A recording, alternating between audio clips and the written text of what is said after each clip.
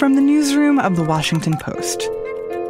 Hi there, is the mayor in? Marissa Lang with The Washington Post. Hey, it's Dulcie. I wanted to pick your brain on the Trump. Hi, my name is Jenna Johnson. This is Post Reports. I'm Martine Powers. It's Friday, February 14th. Today, a family grappling with a name change and what it means to be non-binary, and the wisdom of America's first president. I'm really interested in sort of like what you're hoping to get out of your conversations with your family. You know, kind of where things stand now and like where you want things to stand. Like I would like for them to not refer to me as like extremely feminine, like descriptors. I want to be respected, but I don't want to be noticed, I guess. I'm Tara Bahrampour, and I am a staff writer at The Washington Post covering aging, generations, and demography. What would it mean for them to respect it? What would that look like or sound like? Probably just stop referring to me as a girl. I don't really expect them to start using they, them pronouns. I think they're at this generation where they're not used to that, so I'm not really expecting much from that. On the other end of that conversation with Tara is Eli Casavant, a non-binary 18-year-old living in Maryland. Tara connected with Eli and their family back in the spring. She says that they helped her better understand this generational divide that she was seeing play out in other spheres of life, including over email. I had been seeing emails from people that would identify their gender in their signature. She, her, they, them. And it struck me as someone who covers generations that might have a different effect on people of different ages. Somebody who is, say, a potential employer or a potential university administrator or, you know, people who are older who would not be necessarily as familiar with these terms. After a long search for the right family to talk to, Tara got to know the Casavants, Eli and their parents, Susan and Scott. Susan and Scott were on the verge of a difficult decision, whether to give Eli their blessing in legally changing their name. Eli is the middle child of 3. Eli has 2 sisters, an older one and a younger one, who both are very comfortable being girls or women. And so Eli's childhood was marked by a lot of princess dresses and pink and people making assumptions that Eli was going to be comfortable with that. And from a very young age, Eli was not comfortable with that. And I was wearing sequins and pink stuff and like very uncomfortable. It was like, Margaret, can you please go to Target, like type of thing. Like I don't want to wear this. In middle school, Eli came out as first, I think, as a lesbian and later as bisexual and at a certain point as a trans man. And the parents had an easier time understanding those labels that have been around for so much longer. But Eli was still not feeling comfortable and having a lot of anxiety and mental health issues. And it wasn't until Eli came upon this idea of non-binary that Eli really felt that this was a comfortable place. But for the parents, the idea of non-binary didn't make sense. The they-them gender didn't make sense. It wasn't grammatically correct. It wasn't comfortable. I can even say I don't get it. I don't get what non-binary really means or feels. But then again, Eli asked, it said one time that she doesn't feel feminine. And I kind of like thought about it, and it's like, I don't know, what's feminine supposed to feel like? I see Eli as Eli. I call her because it's just what I guess I'm comfortable with. The they just doesn't work with my vocabulary. It just kind of like, I don't know, maybe like a second language, trying to like retrain myself. Eli picked their new name a few years ago, Eli, to replace their birth name or their dead name, Deanna.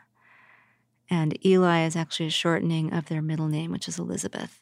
They had considered other names, such as Charlie, but ended up with Eli.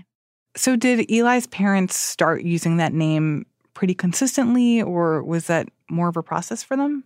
I think it was more of a process because it wasn't just the parents. It was all of the relatives. It was the sisters. It was the brother-in-law. It was people who live in other states who are older who may never have heard of non-binary or thought about people being trans. I mean, this is a conservative Catholic family who grew up in conservative small-town America environments. So I think the parents had to both come to terms with it themselves, but also figure out a way to present it to their world. I don't know exactly when they started feeling comfortable with it or if they're entirely comfortable with it, although at this point they use it consistently with me, with Eli's friends, at home. And what were some of the moments where that tension came up? At the cookout for graduation, there were many family members there, some of whom were from distant places, and Eli didn't know them well and didn't see them often. To a person, everybody referred to Eli as she. But, they get question, why does she want to be called Eli? And my response is, because she likes that name. And in this case, it's the first 3 letters of her middle name. And then it's okay. Do you explain, about the whole non-binary thing to them? Or is it more just kind of like, oh, they think that she changed her name? I don't really explain it. And when I was chatting with some of the relatives that Eli didn't know as well and explaining who I was and why I was there, they were like, oh, I've never heard that term before. Or even Eli's sister was saying, I never heard about this until just yesterday when I heard that you were doing this story, this whole idea of binary. And a lot of people call it binary. Like the concept of non-binary is so hard to deal with that people even misname it. Call it the exact opposite of what it is. I think it was more that people had heard that Eli was being called Eli now, but not the whole more complex backstory. So a little bit of backstory on Eli's year this year. Eli turned 18, graduated from high school, and started college. So aside from getting a high school diploma with their dead name, Diana, on it, they now had to enroll in college as Diana, even though they don't use that anymore and nobody they know uses that anymore. And they felt like this was going to haunt them throughout their life. Like my diploma from high school has Diana on it. Yeah. So I think any official document like that is bound to have my birth name on it. They think Eli is just a nickname type of thing, where it's just my dead name just makes me severely uncomfortable. In the college, they gave an email address that started with a D instead of E, and the professors would read out the name and it would be Diana instead of Eli, and they would have to decide, well, am I going to correct the professor each time, or am I just going to sit here and hear my dead name being called? So it was increasingly important to Eli over the summer and fall to do something about this situation. My degree is still going to have Diana on it, but I don't want to. So I kind of feel like I don't know when to do it, because right now I could get a really bad reaction, or I can wait and have it be really awkward in the future. And even though Eli was 18 now, Eli wanted their parents' approval and didn't want to just go do this thing, which was symbolically a heavy, important thing for both Eli and their parents, to give up the name that the parents gave them and pick something else. And so Eli wanted their buy-in, wanted to involve them in the decision, and wanted their blessing. And so how did they talk to their parents about that? Did they ask, or did they say, I'm going to be changing my name, I want you to know? Well, the initial conversation didn't go very well. They said, I would like to do this, and I would like your support. And their mom didn't say anything. And Eli had arguments that they had planned they had played out the conversation in their head and was trying to come up with what I would say if my mom says this and if my mom says that, here's how I would respond. Right. And the mom wasn't saying anything. And so Eli just pulled out one of those arguments, which was something they had seen on Instagram, which was, your name is a gift and you should be able to return it if you like. How did that go down? The mom looked down and Eli realized that this probably wasn't the time or the place to be resolving that question. And so they changed the subject. Why do you think it was so hard for them to accept a new name? I mean, people change their names all the time. People get married and change their names. Earlier this summer, when I was talking with Susan, she was saying that Eli has tried on many identities, and they have come and gone, and she wasn't sure that this one would stick. Prior to this, I guess Eli's tried on different, or genders maybe, the right word, kind of like different skins, tried it. And so I've heard gay, I've heard pansexual, lesbian. I think she's tried all of these on. And so I think the idea of legally changing your name, doing something permanent like that, for a teenager who dyes their hair different colors or is trans man one day or is a lesbian the other day, I think for them it felt impulsive to do something as permanent as going to the court and changing your name when you possibly aren't at the end of your journey in terms of identity search. I think to Eli and probably other people in Eli's world and Eli's generation, there's more fluidity, both with gender and with names. And perhaps with more traditional people, there's more of a feeling that you get what you get, you don't get upset. And that if it is a gift, that it is something more like eye color or hair color or something that stays with you for the rest of your life. And that a gift is, I can imagine that for Eli's parents, a quote like that, I don't know, that your response could be, yeah, it is a gift. It's a gift that you should value. This is a thing that your parents give you along with your life that you can carry with you for the rest of your life. And returning it sounds ungrateful or sounds like you don't value everything that your parents have given you. I think you're right. And Susan was saying, we thought a lot about what we were going to name you. And we picked this because we thought it was the best name for you. And so the idea that Eli didn't like it, I think, was hurtful and something that they had to get through and probably are still struggling with. I had a conversation with Eli and their mom the next time that Eli brought it up again because it went very differently. The second conversation was 3 months later after Eli had started college. And again, Eli was very nervous. Again, they were eating lunch. And Eli said, So I remember in the Poconos, we were talking at that little roadside place about changing my name, after the zoo. Okay. Do you remember it? I don't remember the roadside place, but I remember you talking about changing your name. Yeah. So do you think that's even a plausible thing that you would allow or support me through? And again, Susan was silent and didn't know what to say at first. But after a few minutes of thinking about it and a heavy, anticipatory silence hung in the air and Eli's leg was furiously jiggling under the table, Susan said that it's something that she could get behind. Yeah, if you feel that strongly about it. Okay. And the reason behind that was that she had had some time to think about it, and it had been a while since Eli had last brought it up, and Susan's thinking was that she wanted to see if Eli was really serious about it and if this was a temporary thing or if it was permanent. And the fact that Eli still stood by it and still wanted to do it made her feel more comfortable supporting it. I guess when I named you, I did the best I could. Picked a name that I thought was appropriate because I had a little girl. Things change, and okay, the name didn't work out. I guess it's the easy fix. Yeah.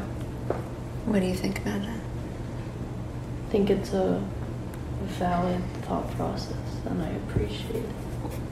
Are you surprised? Yeah. That's my response? Yeah. So I'm curious, what do you think? I thought there was going to be a little bit of pushback. And when I later talked with Susan about that moment, she said that over the course of the last few months, since graduation, Eli has finally seemed to come out of this cloud that they had been under for a long time of depression and anxiety. And that seemed to be linked with finding this identity that felt more comfortable.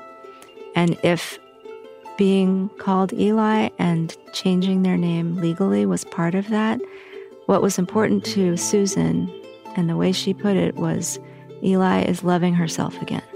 And that made her so happy that she was willing to support the name change and let go of the old name.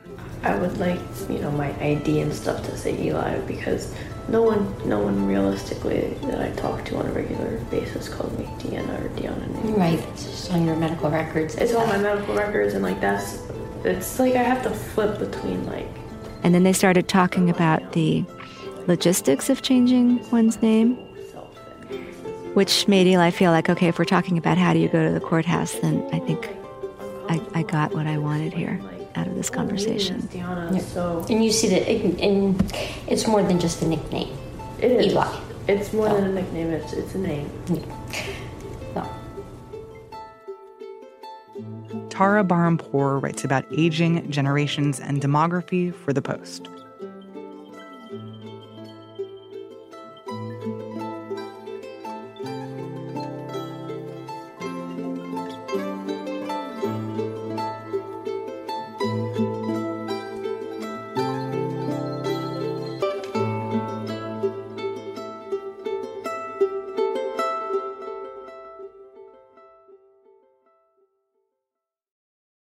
And now, one more thing ahead of President's Day. I think with any of these great leaders, what is so important for people to feel is that they weren't born great. In fact, that's what one of the experts says, that George Washington was not born great. He took a journey to greatness. That's presidential historian Doris Kearns Goodwin. She's written the definitive biographies of presidents like Abraham Lincoln and Teddy Roosevelt. And recently, she's turned her attention to George Washington. She says that the lessons of Washington's presidency are still relevant today. Right now, the thing that means so much, it seems to me, is what he's warning the citizens of then, way back then, is the baneful effects of party spirit, of the spirit of revenge, of sectionalism, and the worry that if we endure such things, it could lead to foreign influence and corruption, because this fragile country needs to be strong, and we need to remember ourselves as citizens of the American country as a whole. And you think about the partisan divide in the country. It was the beginning of the big divide that still is there today, and yet somehow we managed to get through that. I think that's a lesson for today, as is the peaceful transference of power. At a time when our country was so fragile, when the revolution was won, and he voluntarily gives up his generalship, his commandership, and goes back to private life.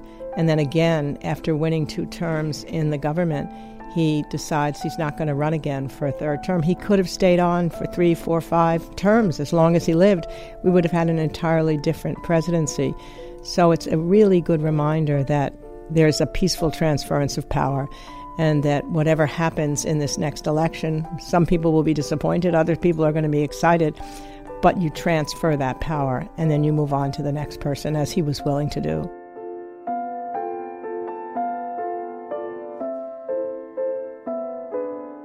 Doris Kearns Goodwin is the executive producer of a new series about George Washington airing on the History Channel. She spoke to Lillian Cunningham, host of the Post podcast Presidential.